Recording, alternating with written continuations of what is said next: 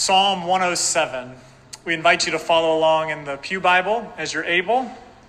There are select readings that Mike is going to emphasize that are printed in the bulletin, but I'm going to read Psalm 107 in its entirety.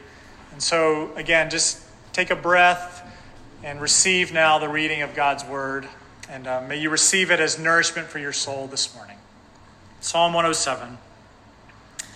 Oh, give thanks to the Lord, for he is good. His steadfast love endures forever. Let the redeemed of the Lord say so, whom he has redeemed from trouble and gathered in from the lands, from the east and from the west, from the north and from the south. Some wandered in desert wastes, finding no way to a city to dwell in. Hungry and thirsty, their soul fainted within them. Then they cried to the Lord in their trouble, and he delivered them from their distress. He led them by a straight way till they reached a city to dwell in. Let them thank the Lord for his steadfast love, for his wondrous works to the children of man.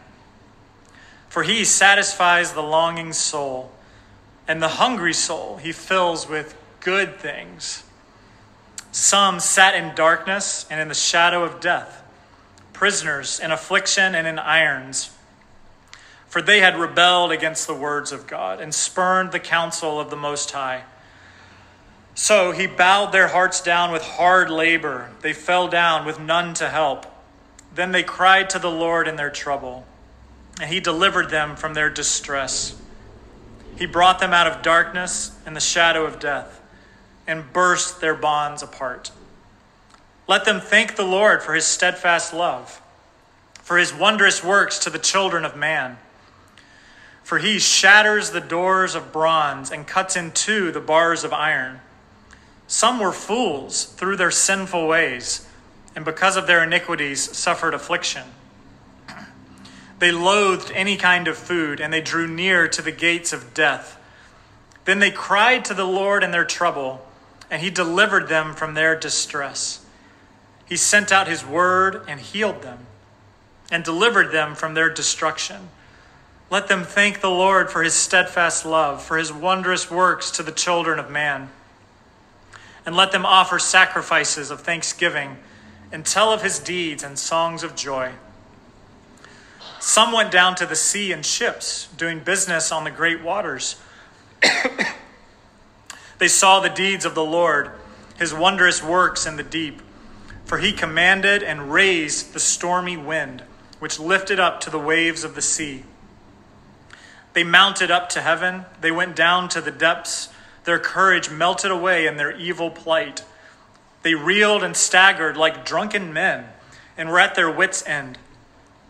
Then they cried to the Lord in their trouble, and he delivered them from their distress. He made the storm be still, and the waves of the sea were hushed. Then they were glad that the waters were quiet, and he brought them to their desired haven. Let them thank the Lord for his steadfast love, for his wondrous works to the children of man. Let them extol him in the congregation of the people and praise him in the assembly of the elders. He turned rivers into a desert, springs of water into thirsty ground, a fruitful land into a salty waste, because of the evil of its inhabitants. He turns a desert into pools of water, a parched land into springs of water. And there he lets the hungry dwell. They establish a city to live in. They sow fields and plant vineyards and get a fruitful yield. By his blessing they multiply greatly, and he does not let their livestock diminish. When they are diminished and brought low through oppression, evil, and sorrow, he pours contempt on princes and makes them wander in trackless wastes. But he raises up the needy out of affliction and makes their families like flocks. The upright see it and are glad, and all wickedness shuts its mouth. Whoever is wise, let him attend to these things. Let them consider the steadfast love of the Lord. Amen. This is the reading of God's word. So you hear from Psalm 107 from Mike now.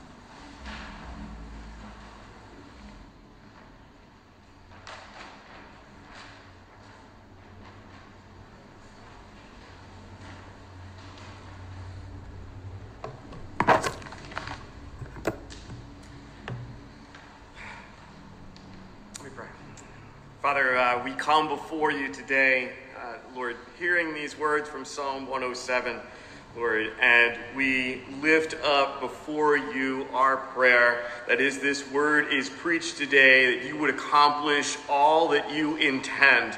Lord, your promise is that your word goes forth and never returns void, but that it accomplishes all that you intended to do. So we ask, Lord God, do that today in our hearts and minds. Give us eyes that are opened, ears that hear, and hearts that are ready to receive. We pray in the name of your Son, Jesus. Amen. When my boys were younger, we used to do these family camping trips. To be short, they were like 3 weeks long because we were moving between duty stations or we were traveling home. So there were these ultra-long camping trips along the way. And on the first night, we would do something unique. And in fact, if you asked my boys what was their favorite thing about camping, they would say dinner on the first night.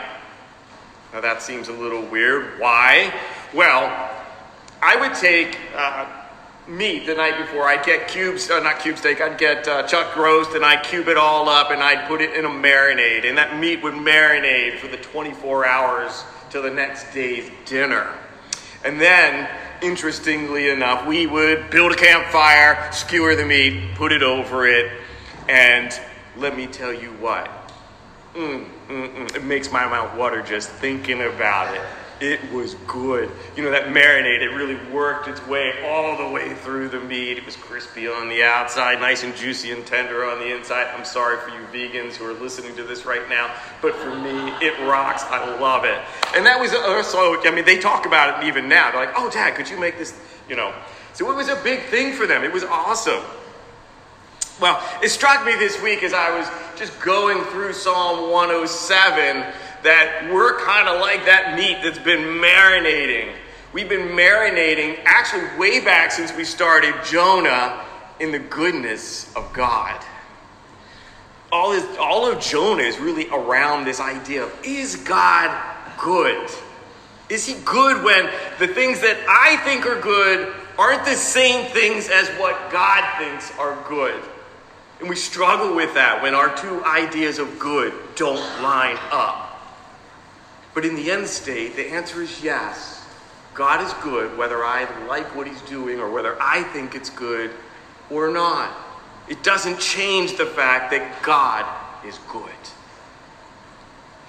Well, we've also been really looking at that through most of the Psalms that we've looked at over the summer have really had that background aspect, sometimes right in the forefront, sometimes a little in the back, but the idea of, is God good? When all these events around us are going on, when there's all this evil in the world, when we have enemies and foes that are all around us, seeking to do harm to us, when life's events just seem to steamroll us, is God good?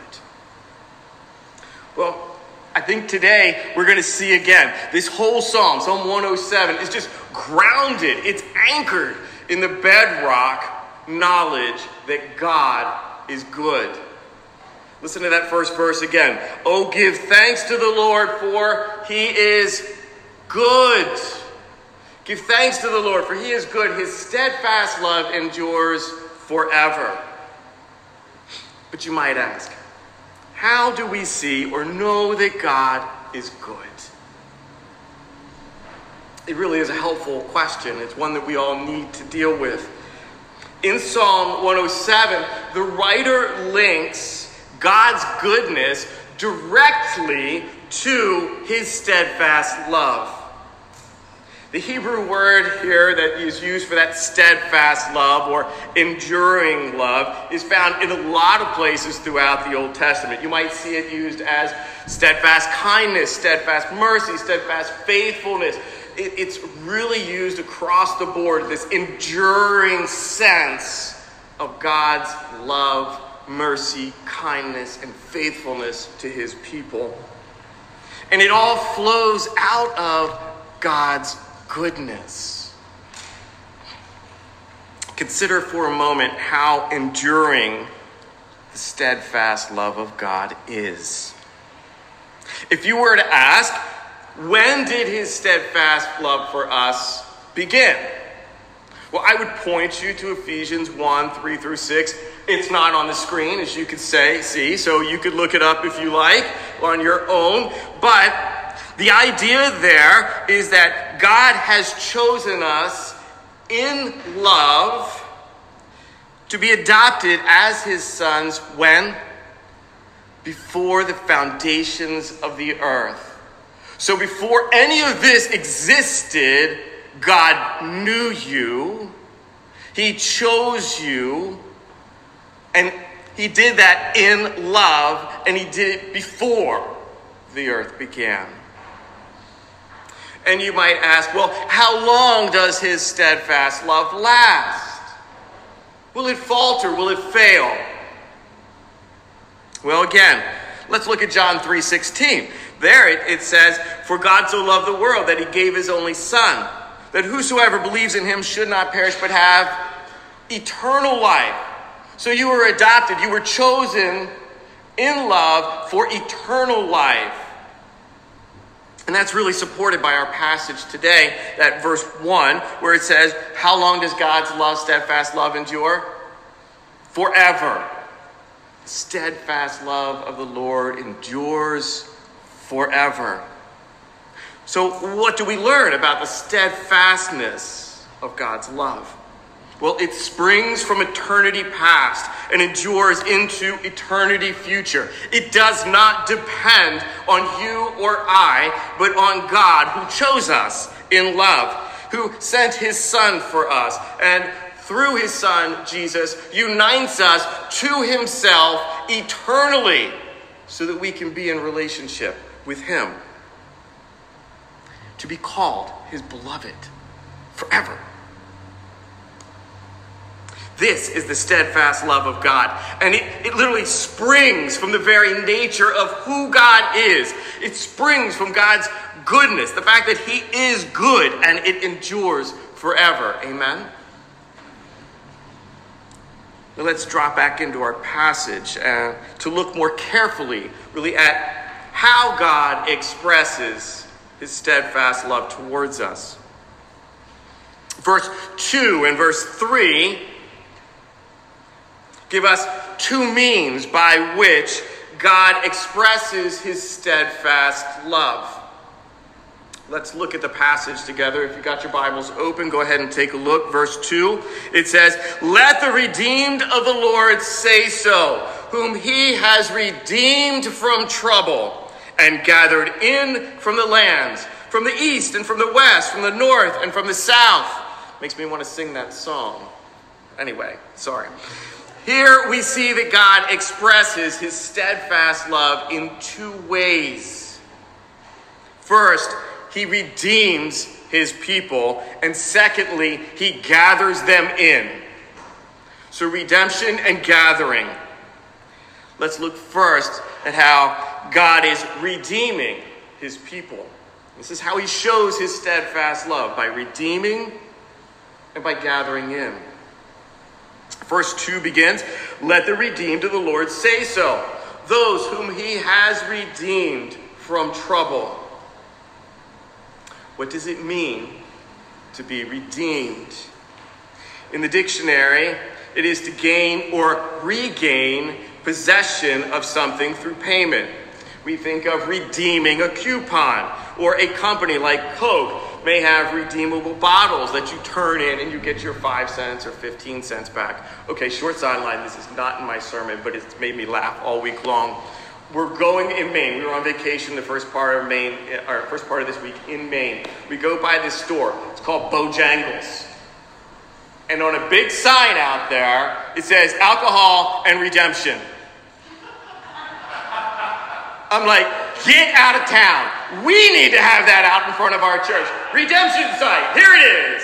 Of course, we might have a lot of bottles out front, but nonetheless, I love this idea. Like, redemption site. Yeah. But I want to name my church Bojangles next time. That's all there is to it. Anyway, what does it mean, though, in the context of the Bible, and in particular, the Old Testament? Well, we see it used, this idea of redemption, redeeming, used throughout the Old Testament to mean rescue. Rescue out of the hand of the foe. Rescue out of the hands of the enemy. Rescue out of trouble. Or maybe to deliver out of trouble. So God was the Redeemer God of Israel who delivered them out of slavery in Egypt. He was the delivering God, the redeeming God who rescues David out of the hands of the Philistines, who rescues David out of the hands of Saul, delivering him out of his troubles when he's in the wilderness. Psalm 107 presents this picture of the Lord as a redeemer, a rescuer, and a deliverer in all four of the vignettes that we heard. First of those vignettes, when we think of them, we see someone who has wandered away. Second, someone who has rebelled against the word of God, spurning his counsel. Third, those who have played the fool and acted unwisely, acted wickedly. And lastly, those who have ignored God. They were too busy to spend time with God, too busy to hear his words. And in truth, we all know people that fit into these categories. You know you do. And in fact, if you think about your own life, you probably have fit into one of those categories or many of those categories at one point or another. You and I were the ones who needed redeeming. But I want to take a moment now and explore those categories, just dive into them a little more deeply. So let's start with the wanderer. Verse 4 and 5 says, "Some wandered in the desert wastes, finding no city to dwell in. Hungry and thirsty, their souls fainted within them." Now, how many of you at some point in your life have suffered from wanderlust? Oh my gosh, I have it bad, and I've had it since I was a kid. I mean, a long time. You can ask my wife. Look, if I just see this place, we're driving along, it would not be unusual for me to just want to stop and get out of the car and see what's on the other side of that hill. Oh, there's a set of woods. I've never walked in that woods. What's in there? Oh, look at those rocks. I wonder what do they look like up there? What's the view from there? I love going to other countries. I love studying foreign cultures, but I've got it just in my own backyard, into places I haven't been before. Now, most of the time it turns out fine, but every once in a while I get in an awkward space where I'm not sure exactly where I'm at. Thank God I was a Boy Scout and they taught me how to use a compass and read the sun and all those kinds of things. But I've gotten some pretty scratchy situations where I was a little nervous about where I just got myself into trying to figure out what was on the other side of a thing. You know, I can really identify with the wanderer here.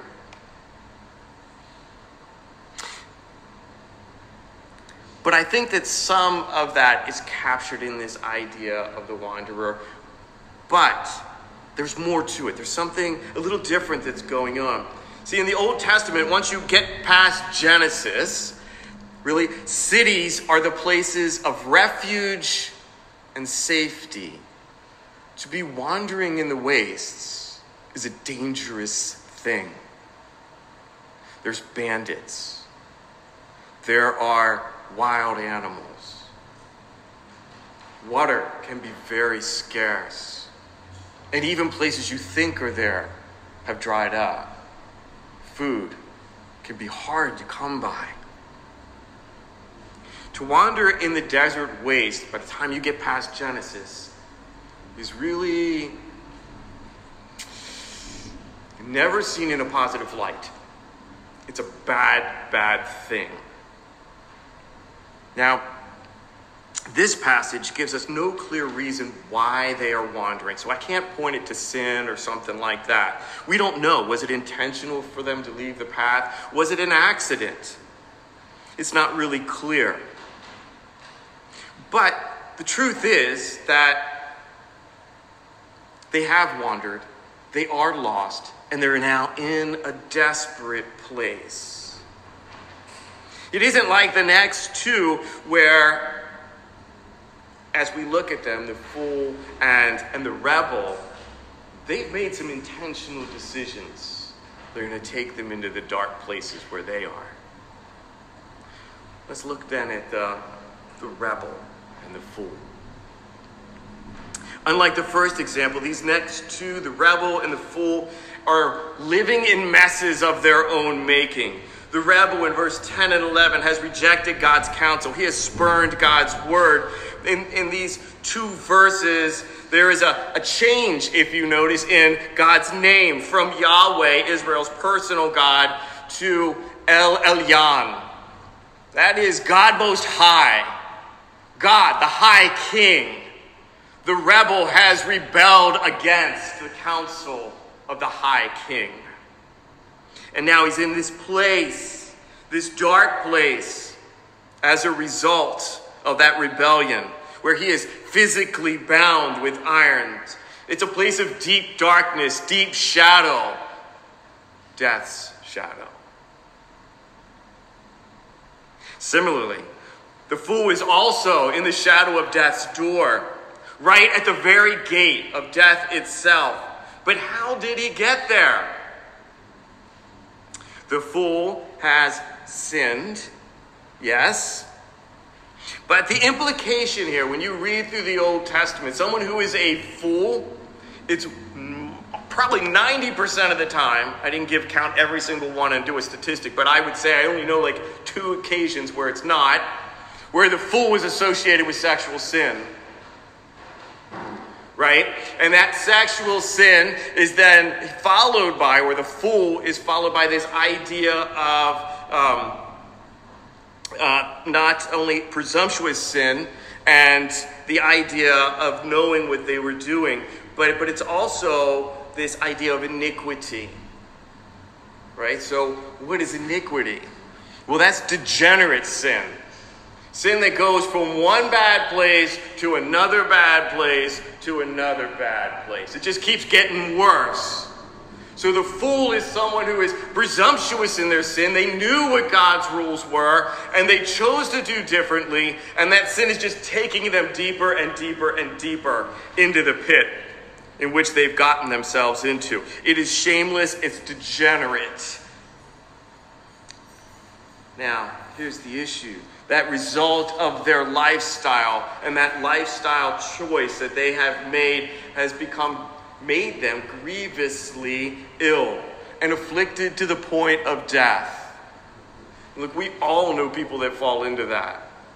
I've had family members that died from cirrhosis of the liver, just one bad choice after another, right? It was a lifestyle choice that they made that took them into a pit and killed them. Well, let's do one more example. In the final example, we find that busy person.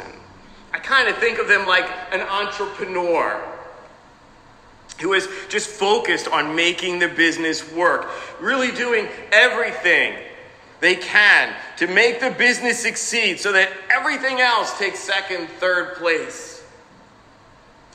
These are portrayed in verse 23 as those who went down to the sea in ships, doing business on the great waters. Now maybe they're busy with their work or their business or their travels, but for whatever reason, they're not taking time for God. They're not listening to God. They're not seeing God. Verse 24 suggests that on the great waters, they saw all the things that God had directed for them to praise. Look, here's what I'm saying. They're out on the water. They see the sun rise. Can you imagine the gorgeous sunrises that you see when you're out on a boat? They see it. They recognize the beauty. But they don't give glory to God for it. It doesn't turn their heart to God. That's the kind of person that we're seeing in this particular passage. God's making himself known to that person in the world around them, but they're not seeing God's wonders as belonging to God. Now, these 4 people, just so you're tracking with it, they're all part of God's people. In other words, they're all part of the people of Israel. That's who this is directed to. They're all people who should know. All 4 sets of these people should know who God is and should be directing their lives towards him. It's not because they've never heard of God. We're not talking about Gentiles, foreign nations. This is all Israel. Okay? So, now, maybe you are listening to these stories, and much like I have, you can find yourself in it. You can find a little bit of yourself in one of these vignettes. Maybe you can think of a family member or friends who you've seen their lives in these categories as well. It can feel a little depressing and overwhelming. I know so many people that fit into these categories. But I want to share some good news with you. Good news that is true for each of us, true for those around us. When we cry to the Lord in our troubles, he hears. That is a line that runs through every one of these vignettes, every one of these stories. When they cry to the Lord, when they recognize they're in the stuff and it's bad and I'm about to die, and they cry out to the Lord, he hears. He responds. However they got there, whatever circumstances caused their troubles, they can cry out to the Lord. All of them in these 4 vignettes turned now to the only one who could intervene in their circumstances and really bring about true change. The only one who could rescue them and deliver them from certain death.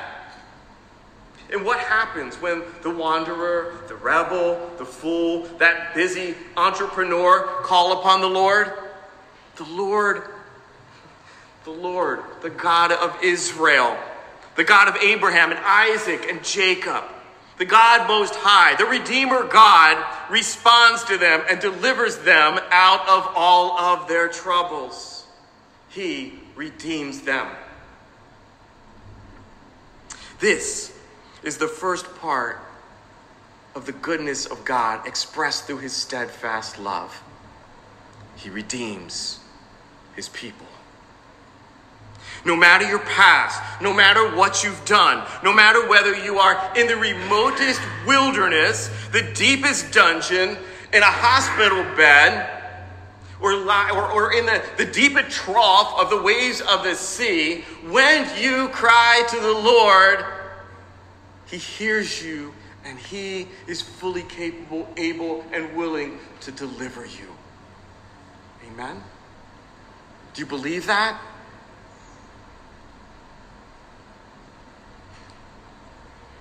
I can give testimony to the truth of that time and time again. I've been in a lot of places around the world. I've seen a lot of crazy things.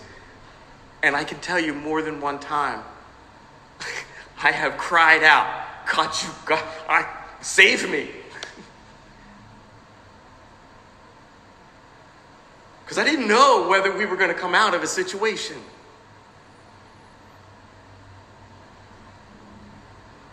But God heard and he delivered. God hears you and he delivers.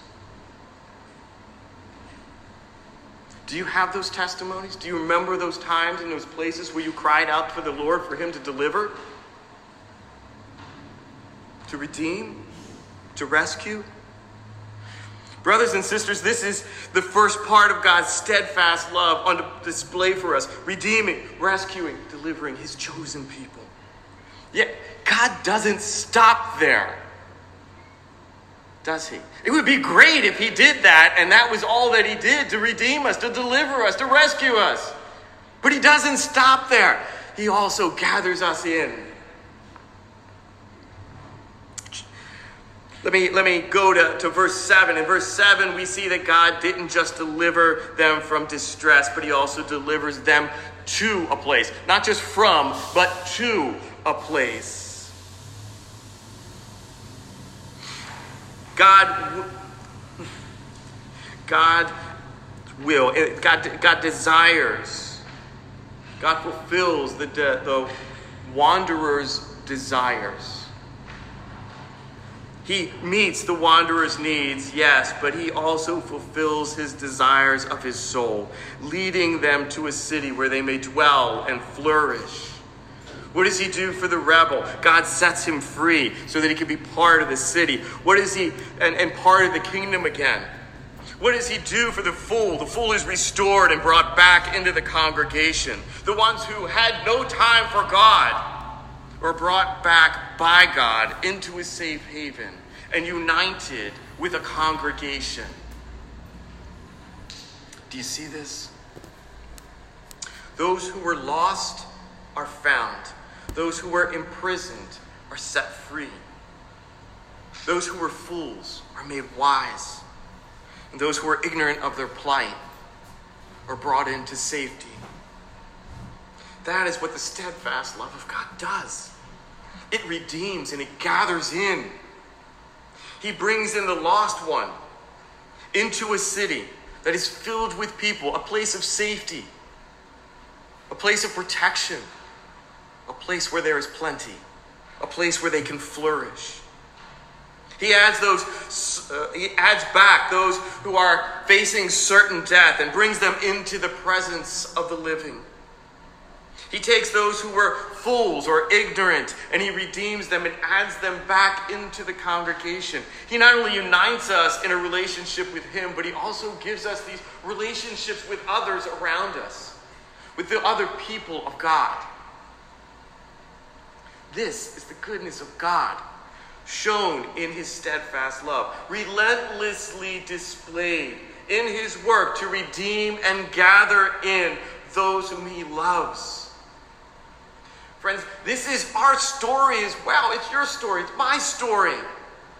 You were chosen in love to be adopted as sons. You were chosen by God from before the foundations of the earth. God loved you so much that he sent his only son to die for you, for me. What? Blows my mind. Why would God do that? I know me. I suck. I'm terrible. I'm an awful human being. I know what goes on in here and here. But God loved me, and he sent his son to die for my sins so that he could call me his beloved. Because he wanted, incomprehensibly to my tiny mind, to spend eternity with me in a loving relationship. God calls you and I his beloved, and he unites us to himself through Jesus Christ and in Jesus Christ. Friends, God did not leave you lost. He did not leave you imprisoned. He did not leave you lifeless, and he did not leave you too busy to figure out who he was.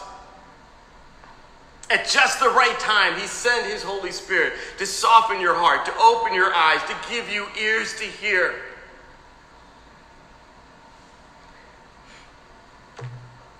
So that you would cry out to him and he would deliver you. And by his grace, he did redeem you and he gathered you into his people. And you are here today in this church because God redeemed you and gathered you in and put you among his people. Amen. Take a moment to look around you. Look at the folks that are in this church. Even in our small church, how many ethnicities are represented here? How many nationalities? How many people groups are here among us? And why is that?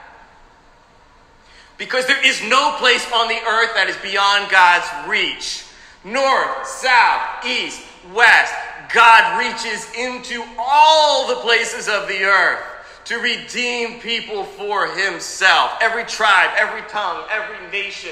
There is no place that is beyond God's reach to redeem people for himself and gather them in to a body of believers. That's what God is doing. That is the steadfast love of God at work. Amen? But before we close today, because that's really the big highlights of it, I want to point you to an appropriate response that I believe we're going to find in the text here. An appropriate response to God's steadfast love. What has he directed you to do with that? You remember the beginning of verse 2 says, let the redeemed of the Lord do what? Say so. Right? That's what it says right there at the very beginning. But you might ask, Mike, what does that look like? How are we to say so? Well, that's another great question. Let me just say, you all have been asking wonderful questions today. Thank you. I'm so glad you asked this last one. Let me give you 4 ways from our vignettes of how we as the redeemed of the Lord are to say so. So, first of the 4 things that we're supposed to do is to thank the Lord for his steadfast love. I am to thank God. It says it in verse 8, by the way. It says, let them thank the Lord for his steadfast love and his wondrous works to the children of man. So I'm to thank the Lord for his steadfast love. I'm to thank him for rescuing me, for delivering me, for redeeming me, for gathering me into the safety of his people. I'm to thank him for that. Now, let me tell you what I think that means. It means you and I have a testimony of salvation. Every one of us does. God redeemed you from something. He took you out of one thing and brought you into new life and united you with his people. I have a testimony of my redemption. And because of that, I'm able to thank God every day for my salvation, the things that he has brought me out of. And I do. I thank God every day because I look at people around me in the world and I think that could so easily be me. And not in a negative way. I just know who I am. I know where I would have gone, the things I would have done. But God reached in and changed my life. He saved me. He redeemed me. He delivered me. And so I thank God for those things. But I also thank God for his wondrous works to the children of man. What the heck does that mean? It means God's common grace is extended to men and women all over the world. The rain falls and the sun shines on the just and the unjust. Governments are established for the good of the people. Paul talks about that, right? Like they're there for our peace, for us to be able to flourish in the world around us, to bring stability to the world around us. I thank God for those things. I thank God for the simple things like I had enough to eat today. I woke up. There was a new day. Those are the things that are common to man. I have water that I can drink right out of the pipe. Do you know how amazing that is? No, seriously, do you know how amazing that is? That is phenomenal. So I thank God for that kind of stuff all the time. But let's move on, right? So these are just a few things that are given to us to thank God for his steadfast love. The second thing we are charged to do is found in verse 22. We are to sing of his wonderful deeds. We are really blessed. We have a great worship leader here who leads us in songs of praise to God all the time. But I also like to get up in the morning. God puts a song in my head. Like I get up in the morning and songs are just rattling in my head. And in a really good day, they're all, Christian songs, not some of the trash I used to listen to. But they're songs that are praising God. This morning it was talking about God's justice rolling down. It's a Rent Collective song. By God's grace, that was what was rolling around in my head. It set my heart right from the beginning.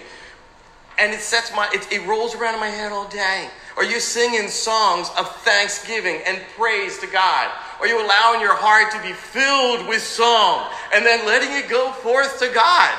You don't need all these people around you to do that. I sing in the shower, the bathroom. I sing walking down the street. People stare at me all the time. It's okay. I don't mind. All right.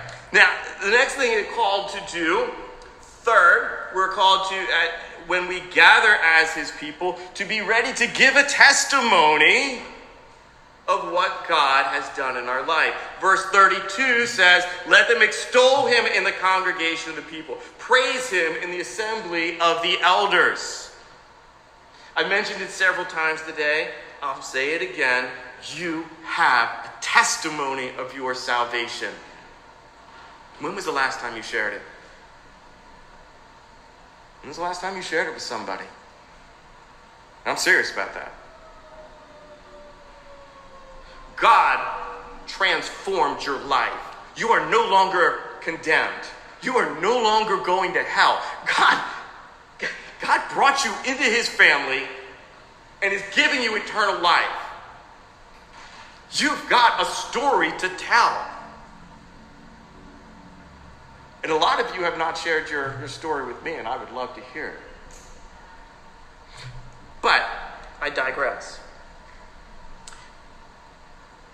A testimony doesn't have just to be your salvation story, because God is doing things in your life every day. So for instance, if you come to my house on a Wednesday night for community group, you're going to have this thing dumped on you that says, where have you seen God's grace? Where have you seen God at work? How has God been speaking to you this week? What is that? That's a testimony of God's goodness, his faithfulness, his steadfast love. That's what I want to hear. How has God done that? Why? Why do I do that? Because it forces you to think about it. Where have I seen God at work this week? Don't be like that person who's too busy. I can't see it. I can't hear it. Where's God? I don't know. It causes us to think, where have we seen God at work in our lives this week? And what else does it do? It causes us then to praise God. Yes, my wife's giving me the time, and I'm going to finish up right here. And what else does it do? Oh my gosh, it does something else. It encourages one another. Our testimony gives encouragement to one another. I need to be encouraged by you, because this is hard stuff. It's hard stuff. All right, last thing. When you hear that testimony, what should we do? We should praise God together. Right? That's what we should be doing. So let me conclude with a final passage, verse 43. Whoever is wise, let him consider the steadfast love of the Lord. And while I think this is for all of us, I want to direct it to any of you who maybe don't know Jesus, God's only Son, in a very personal way. And let me commend to you, if you don't know Jesus as your personal Lord and Savior, to today consider the steadfast love of the Lord. Because in love, God sent his Son Jesus to redeem you, to rescue you, and deliver you out of all of your distress and your trouble, so that he could make you his own, so that he could call you his son or daughter, fill you with his love, gather you into a group of people who love you and love God and are following Jesus. So if that's you, and you're curious at all, and would like someone to be a part of that journey with you, of exploring the steadfast love of God, you can talk to Stephen, you can talk to me, talk to the person sitting next to you. We would love to take that journey with you. Amen? Let's pray. Father, thank you for the truths of Psalm 107 and the words you gave us today. Please continue to bless it. Cause it to your word to just accomplish all that you intend. Help us this week to remember and thank you for your steadfast love.